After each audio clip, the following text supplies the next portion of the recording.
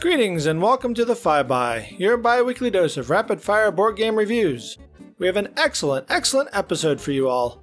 It's a Phil Walker Harding double feature with Barenpark and Imhotep. I even promise I won't make any bear puns. Lindsay tells us all about the Bloody Inn. Mason changes pace with Coloretto, and I discuss the allegedly best treehouse ever. But first I need to make a quick announcement that the 5x is no longer unaffiliated. We have joined forces with Ding and Dent and Great Way Games to start the Inside Voices Network. A lot of intra-podcast chatting has led to the realization that we all want to help grow the board gaming community in similar ways. So with Raf's initiative, Inside Voices was born. If you want to find out more, visit InsideVoicesNetwork.com. And with that, on with the show. Hello 5x listeners, it's Ruth here, and this week I'm going to discuss the hot new Phil Walker Harding tile-laying game I alluded to back in episode 12, when I talked about his game Cacao. That's right, this week I'm talking about Barenpark, published in 2017 by Mayfair Games, with illustrations by Clemens Franz. Barenpark places 2 to 4 players in the role of zoo planners, specifically planning zoos themed around bears. Well, zoos roughly themed around bears, given that they've included the marsupial koalas, which has been a somewhat controversial decision. Players place Tetris-like tiles representing habitats and enclosures for the 4 types of bear, along with amenities like food stalls, lazy rivers, and of course the necessary porta-potties. As they complete sections of their park, they'll place valuable bear statues until one player has fully completed 4 sections of their zoo, and everyone else gets one more turn to place tiles. Players then count up their points and declare a winner. One of the things I really like about the game is the way that players gain tiles, as it adds an extra layer of decision-making to the tile placement. You see, when you place a tile in your park, you potentially cover up symbols on your board. Symbols like a wheelbarrow, cement truck, excavator, or a construction crew. Each symbol corresponds to a type of tile that you then take from the general supply and add to your pool of available tiles for future placements. So placing a tile one way might fit well and net you an expansion board for your zoo, but rotating that tile slightly might be a less perfect fit, but let you grab the expansion board and a valuable enclosure you've been eyeing. As the habitat tiles decrease in value as they're taken, and the enclosures are all unique shapes, grabbing a tile a few turns before you plan to place it can increase your final score. This adds a timing aspect and increases the level of player interaction. The bear statues also decrease in value and can only be gained by covering all spaces of a zoo section other than the designated statue foundation, which isn't allowed to be covered. The minute a player does so, they'll grab the next statue from the stack and add it to the foundation spot. Multiple times I've seen players groaning as the player in front of them grabs the statue just before they do. And while the statues only decrease by a single point each time, it still feels like a bit of a blow. The game also includes optional achievements, which it refers to as the expert variant. As far as I'm concerned, these are not optional and shouldn't be considered expert. To use them, players simply select 3 of the 10 different achievements, each of which has multiple tiles of varying point values. At the end of your turn, if you've met the requirements for an achievement, you simply take the highest value tile remaining. I taught the game to my relatively non-gaming mother recently, and I left in the achievement tiles. And her comment afterwards was that she liked the fact they were there and that they gave her guidance and direction during her first few turns, as she was figuring out how the game worked and what to do. The added complexity of the tiles is fairly minimal, but the additional point scoring opportunities and that little bit of guidance are pretty welcome. And while I don't always go for the achievements, I just can't see playing without them, and I see no reason to leave them out. I will note that Barenpark has been subject to various heated conversations on social media, and particularly on Board Game Geek, and it's not just about the koalas. BGG's forums are filled with threads detailing players being left unable to finish their bear park due to other players taking all the small amenity tiles that they need to fill gaps. I can see how this might happen in your first or second plays, but to do well, players need to fit the different tiles snugly together to maximize the number of points on a board, rather than filling up with those little 0-point tiles. So it seems to be more an issue of unfamiliarity with the game than with a component count. It is frustrating that the rules don't talk about this edge case or give any guidance, but it has been stated by the designer online that if no one can play any more tiles, just end the game and count up your points. Another small rulebook issue is that in one place it references a section with an incorrect page number. It slowed me up in my first game when I couldn't find the section on what to do if you have no tiles to place at the start of your turn, but we did eventually find it, just on a different page. Clearly this one was the result of last-minute changes or edits, but it's a bit aggravating when it slows up your game. And then there's the insert. If you haven't heard about Barenpark's insert, in which case I congratulate you, The insert consists of 3 pieces of punchboard that slot together confusingly to separate the box into 3 triangle sections. It's not clear where to store things, it's not intuitive to put together, and I immediately just bagged everything and said screw it. Now, I do that with most of my games anyway, so I just found the insert kind of amusing, but it can be very irritating to some people, so be warned if that's going to upset you. But rulebook issues and weird insert aside, Barenpark is an amazing little game, and it's earned a firm place in my collection. It plays in 30 to 45 minutes after a really quick teach. It's easy to grasp in a first play, but you're going to keep improving with further plays. And it's smooth playing enough to allow for casually chatting while playing. You might be surprised when your turn rolls around sooner than expected, but the quick pace of the game keeps everyone engaged. It's knocked a good few games off my list of games to purchase, as I just can't see choosing Cottage Garden over Barenpark. So basically, Phil Walker Harding has done it again. He's given us a great-looking game full of satisfyingly interesting decisions that plays in less than an hour. Check it out if you haven't already, just don't waste too much time on the insert, as wrapping your head around that one's a puzzle harder than any escape room. And until next time, you can find me on sequentialgamer.wordpress.com or on Twitter as Roof. That's an R, 4 O's, and an F. Thanks for listening. Look, I know this is a game review podcast, but I want to talk a bit about my mindset when I go to conventions. I'm terrified.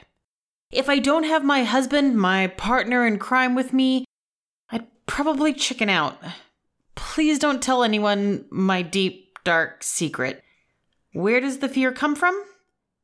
That I'm going to be the worst gamer at the table, or that I'll have chosen a game that everyone else hates, that I'll take the longest to learn a game, that I'll suffer from AP on every turn, that I just won't do it right.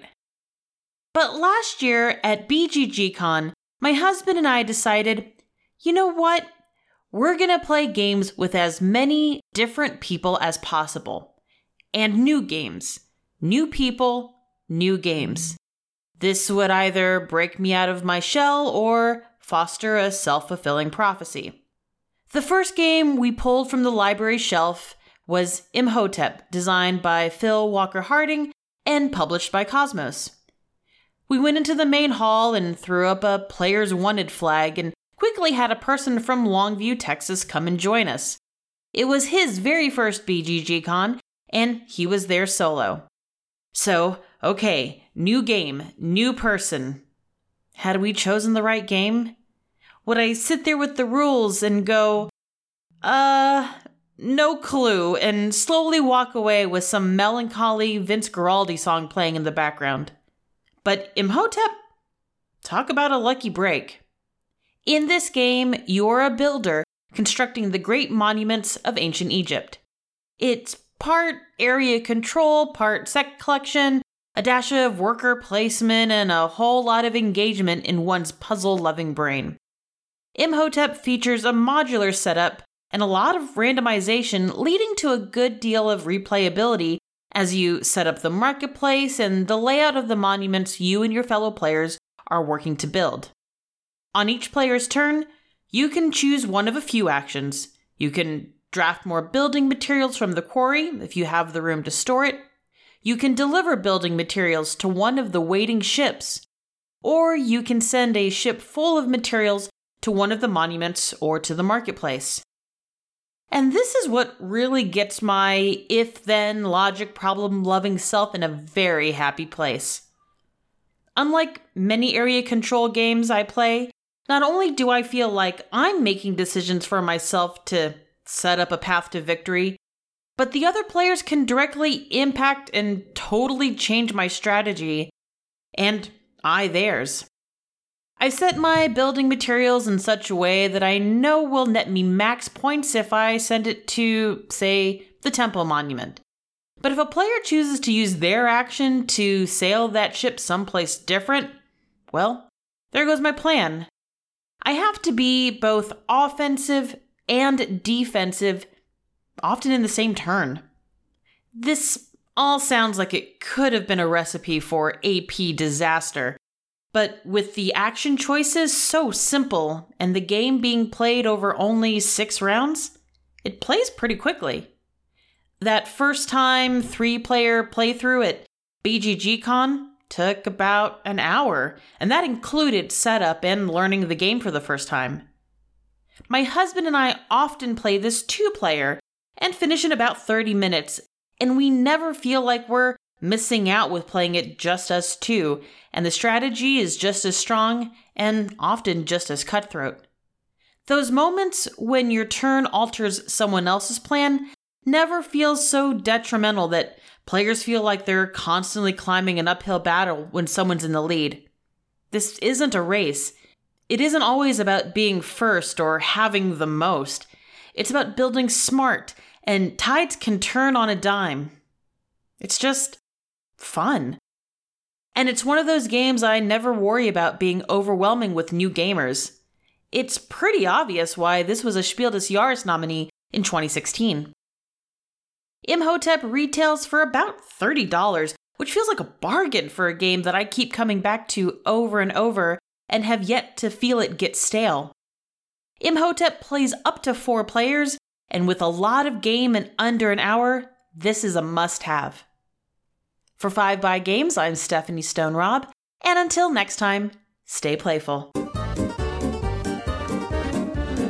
Hello, it's Lindsay here. In this episode, I'm talking about The Bloody Inn, a 2 to 5 player hand management game. It's designed by Nicholas Robert, with artwork by Louis Francisco and Weberson Santiago. It was originally published by Pearl Games and plays in around 30 to 60 minutes. Bloody Inn was released in 2015, and I first found out about it through Rado Runs Through. I love the theme and I enjoy card games, so it looked like a surefire winner to me. I believe that it received quite a bit of hype as it was sold out for some time and was selling for silly prices in corners of the internet. When it got another print run, I snapped it up, and initially I wasn't blown away. I still can't place why, as it wasn't radically different from what I was expecting, but something just took a little while to click for me. But I'm always quite determined to persist with games, and I'm glad I have repeated plays, because eventually it did click into place, and then I found it to be quite delightful. Well, as delightful as the going back senseless murder can be. The theme is macabre for sure, but I've never felt like it was supposed to take itself too seriously. It's supposed to be a little odd, and I think the abstract artwork in the game really reflects that.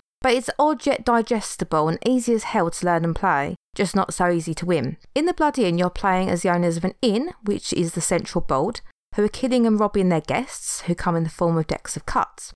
Each round, more guests come to the hotel and are placed in rooms, and each player has 2 actions. You can use these to pick up guests or peasants, hire them as accomplices, use them as annexes, or kill them outright. Some cards have a cost, and you can use the cards in your hand to hire, kill, or bury. When used as annexes, they come with a special ability or bonus. You must bury any corpses under an annex, and anytime the lore cards show up at your hotel, you must ensure you have no unburied corpses, as there'll be a costly penalty, namely losing money and points. When corpses are buried, you gain the amount of francs printed on the card, and take the corresponding franc tokens. You can also take turns to launder your francs, which means exchanging points on the score tracker for the franc tokens, and the winner is the player with the most money. One of the things I enjoy about the game is how rapid the rounds are, especially in a 2-player game, and how your decisions need to be made quickly, which is evocative of how you go about covering up an impromptu murder in real life. Not that I've thought about it. The fact that you only have 2 actions amps up the difficulty factor, and I think this is possibly why I struggled at first, because I wasn't getting beyond that first layer. I was more concerned about disposing the police and burying the bodies, with a sole focus on laundering money as soon as possible. But it's really about who you are hiring and their abilities. Now I've played a lot over the past couple of years, I can see why it's so important. If you make these choices carefully, you save so much faff. The accomplices that give you abilities such as paying 1 less to bury or build, or draw an extra card, and the peasant deck, it's just so helpful in getting more out of your 2 actions, rather than repeatedly spending and doing the same thing and getting frustrated that little progress is made. Of course, the gaining and laundering of money is the crux of the game, and again it's the abilities of the characters that can assist you and give you marvellous end-of-game bonuses. I love the prints and the green cards because they maximise your income. They're like the rich folk. The problem though, not in a negative sense, is that you never know who's going to be entering the inn and when the police will arrive, so you can't really have a long-term strategy, which makes for those nail-biting moments. It's also a good idea to be cautious, as you don't know who's going to show up, but not so cautious that you're not gaining anything. And I think The Bloody Inn is rather thematic in that respect. I was told through a friend on Instagram that the theme is based on a true story, which I didn't know about, and usually I'm pretty clued up on the creepy, weird and horrible. L'Auberge Rouge, or the Red Inn Affair as it's known, sorry I'm not going to attempt a French accent here. It was an incident in the 1800s where the proprietors of the Red Inn in Ardèche, France, killed and ate their guests. There are several books and a couple of films based on the story for anyone who's interested, and the inn is actually a tourist attraction today, so I thought it was pretty fascinating. The solo option is also there, and I played it several times in preparation for a playthrough video. It wasn't bad, but it wasn't the best solo game either. For me personally, I think it's much more fun to play with others with this one. It lacks something other than the obvious as a solo game, but because you're not playing an AI and it's simply repeated turns until you win, or in this case just not lose, it feels a tad on the lonely, repetitive side with not much to aim toward. The regular game has a moderate level of interaction, I find, because though for the most part you're doing your own thing, you can use each other's annexes and gain from other players. Again, simple yet thematic and gives you that little bit of interaction which is much needed sometimes. Lastly, I enjoy the balance of scoring points and laundering money, as you have to choose your moments carefully and maximise your earnings before the game comes to a close. So I think this is why I come to appreciate the Bloody Inn more over time. As the game unravels, you discover there's much more to it, and yet despite those lovely layers, it's actually straightforward to pick up and play. I was very excited to hear of an expansion which is due to release in Essen this year, I believe. The title is Carnival, and there's not much more on it at all, but it looks to be sideshow type characters that are coming along to change things up in some way we're yet to discover. I'll finish by saying if you think the theme is too dark, please don't worry. It's unsettling and unpleasant, and the real life story is certainly grim, but it's really not heavy on that side of things. There's no detail, no splatter, it's more suggestive than it is horrific. So unless you're a horror fan and you want to elaborate on what your characters are up to, you can really leave that side of things at the door and just get on with a very decent card game. If you want to see and hear more from me, you can visit my Instagram and YouTube channel, Shiny Happy Meeples, or visit my blog, www.shinyhappymeeplesblog.wordpress.com, or follow me on Twitter, capital S, capital H, Meeples. Bye for now. Hi, I'm Mason Weaver. Let's talk about Coloretto.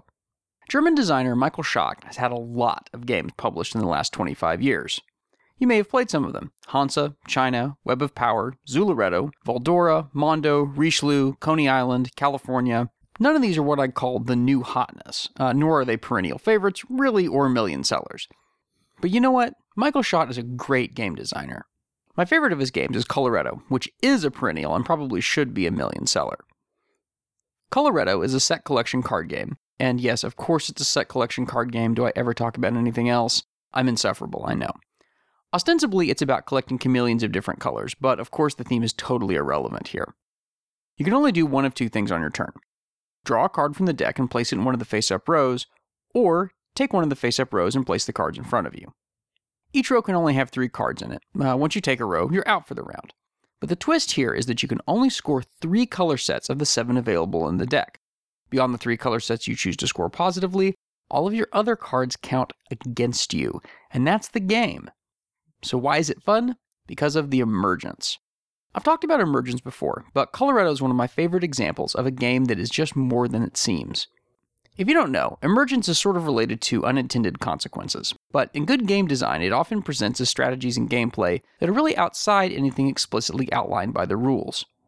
For example, if a game's rules say that on your turn, you and your opponent each roll the die for combat, whoever has the highest roll wins. That conflict is not emergent, that's explicit. But if the conflict is a product of deliberate decisions a player makes as a result of their opponent's decisions, that's emergent gameplay. There's nothing in the rules of Coloretto that says you should lay off colors your opponent's trying to collect into rows with things that you know will actively harm them, but that's how you win at Coloretto, and that's emergence. There's a strong push your luck element in Coloretto as well. Will someone else take the cards you want? How long should you wait to pick them up? Even if everyone else has finished the round, you're often left with painful decisions. Do you take only the 2 cards in the last available row, or do you draw a third, which you'll have to take along with them regardless of whether or not you want it or if it's harmful to you? Taking strategic losses in Coloretto is emergent in and of itself. Playing solely from the perspective of the rules, you wouldn't ever choose to take cards that might actively hurt your score, but a little bit of light min-maxing in this game is often very much to your advantage. Coloretto is simple enough that anyone over 6 years old could easily learn and understand the rules, but understanding the emergence and strategy necessary to win Coloretto is significantly harder. Like many of my favorite games, winning Coloretto is mostly about paying attention to your opponent's choices, and not just focusing on maximizing your own points. Besides the color cards, there are also some +2 cards that give you straight points, and some wild cards you can save until the end and then add to sets of your choice. You can only score a maximum of 6 cards in a set, so ideally you'd have 6 of 3 different colors and none of anything else. But that's not going to happen. You're going to have to take some cards you don't want, but you should always try to minimize any sets beyond 3 colors. Better to have just 1 of each extra color and lose 4 points than end up with a bunch of cards of just 1/4 color and get slammed with a big chunk of negatives.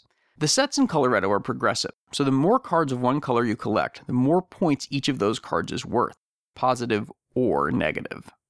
If you've not ever played a Michael Schott game, I'd call this style a cross between Dr. Knizia and Phil Walker Harding. Set collection games with slightly odd or counterintuitive scoring systems are a hallmark of all of his work. Michael Schott is really into a little isn't enough, some is just right, but don't get too much because it's actively harmful. Coloretto comes in a very small box, and the card quality is great. It's an abacus spiel game, so of course it is. It can usually be had for under $15, but there's a really cool 10th anniversary edition from 2013 that uses the beautiful art from the Russian edition.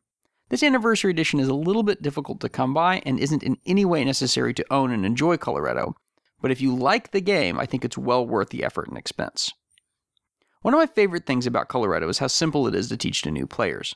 It's often my go-to game to throw in my bag or back pocket when going somewhere that I might have the opportunity to get a quick game in.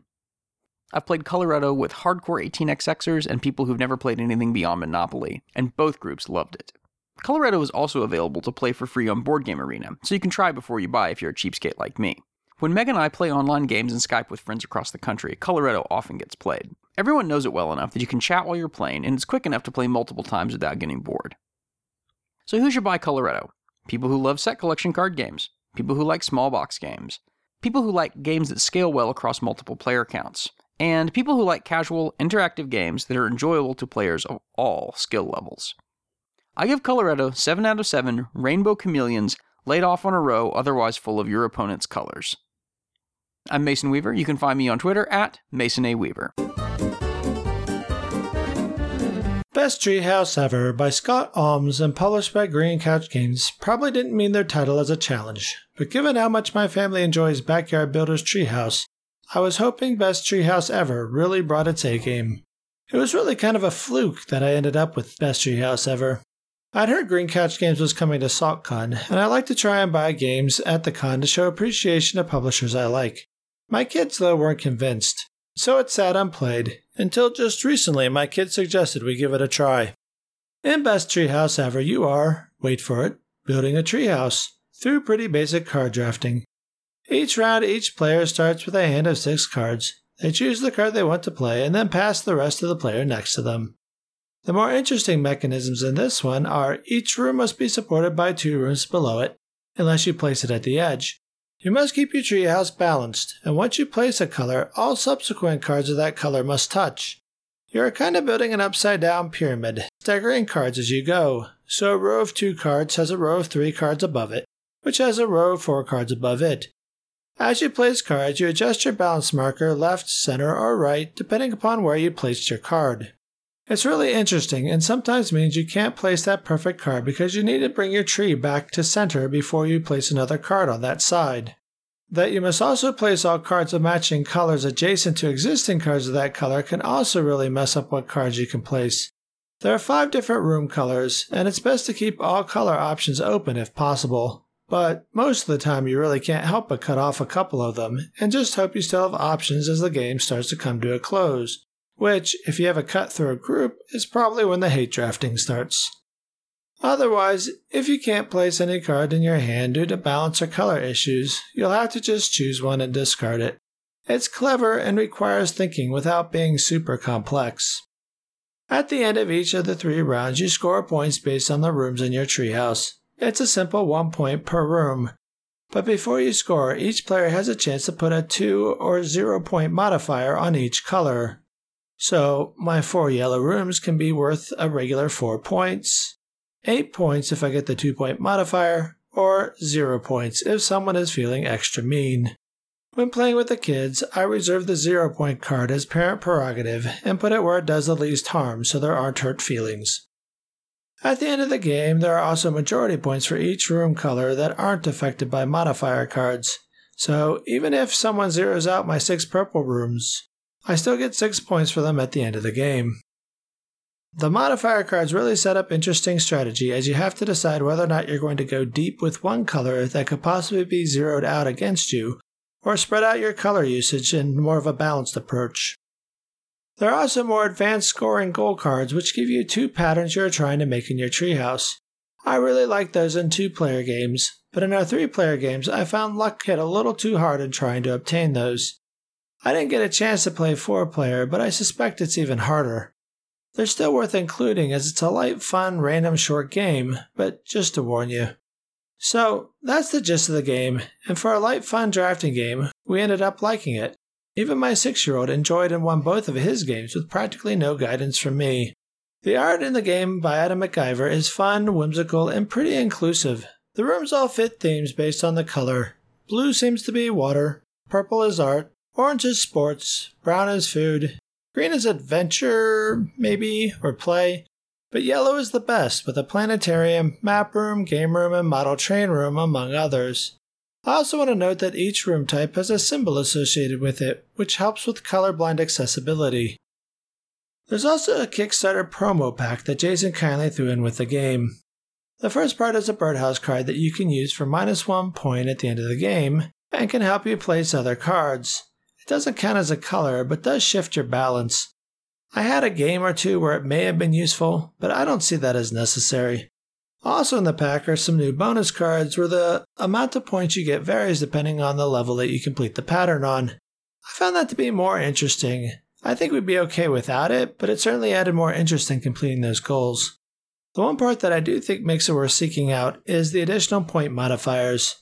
These are for changing what rooms are worth before each scoring round. The promo adds some new interesting options and changes their use so that you now discard the modifiers used each round so they can't be used again in that game. I found this to be pretty interesting. It also helps with 2-player games because according to the base rules, in a 2-player game you can only use the zeroing out cards, and wow, that's just mean. Capital M, mean.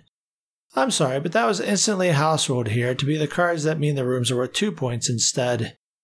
So, in the end, was this the best Treehouse game ever? Well, it's pretty up there. My kids say they like it best, but that's hardly fair having just finished some games of it. I certainly see a place for both in my collection. I'm even thinking this could sub in for our family favorite Sushi Go, from time to time. Until next time, if you wish to discuss Treehouse games further or explain to me why anyone would want to spend the night in a Treehouse hotel, you can reach me on Twitter at Mike Grizzly. Thanks for listening to The 5by. If you'd like to follow us, please do so on Twitter at 5bygames or like us on Facebook at facebook.com/5bygames. Join our BGG Guild number 2810. You can listen to The 5by on iTunes, Stitcher, or Google Play, and don't forget your 5-star reviews. Or you can follow all of our links at 5bygames.com. The 5by is part of the Inside Voices Network. Find out more at InsideVoicesNetwork.com.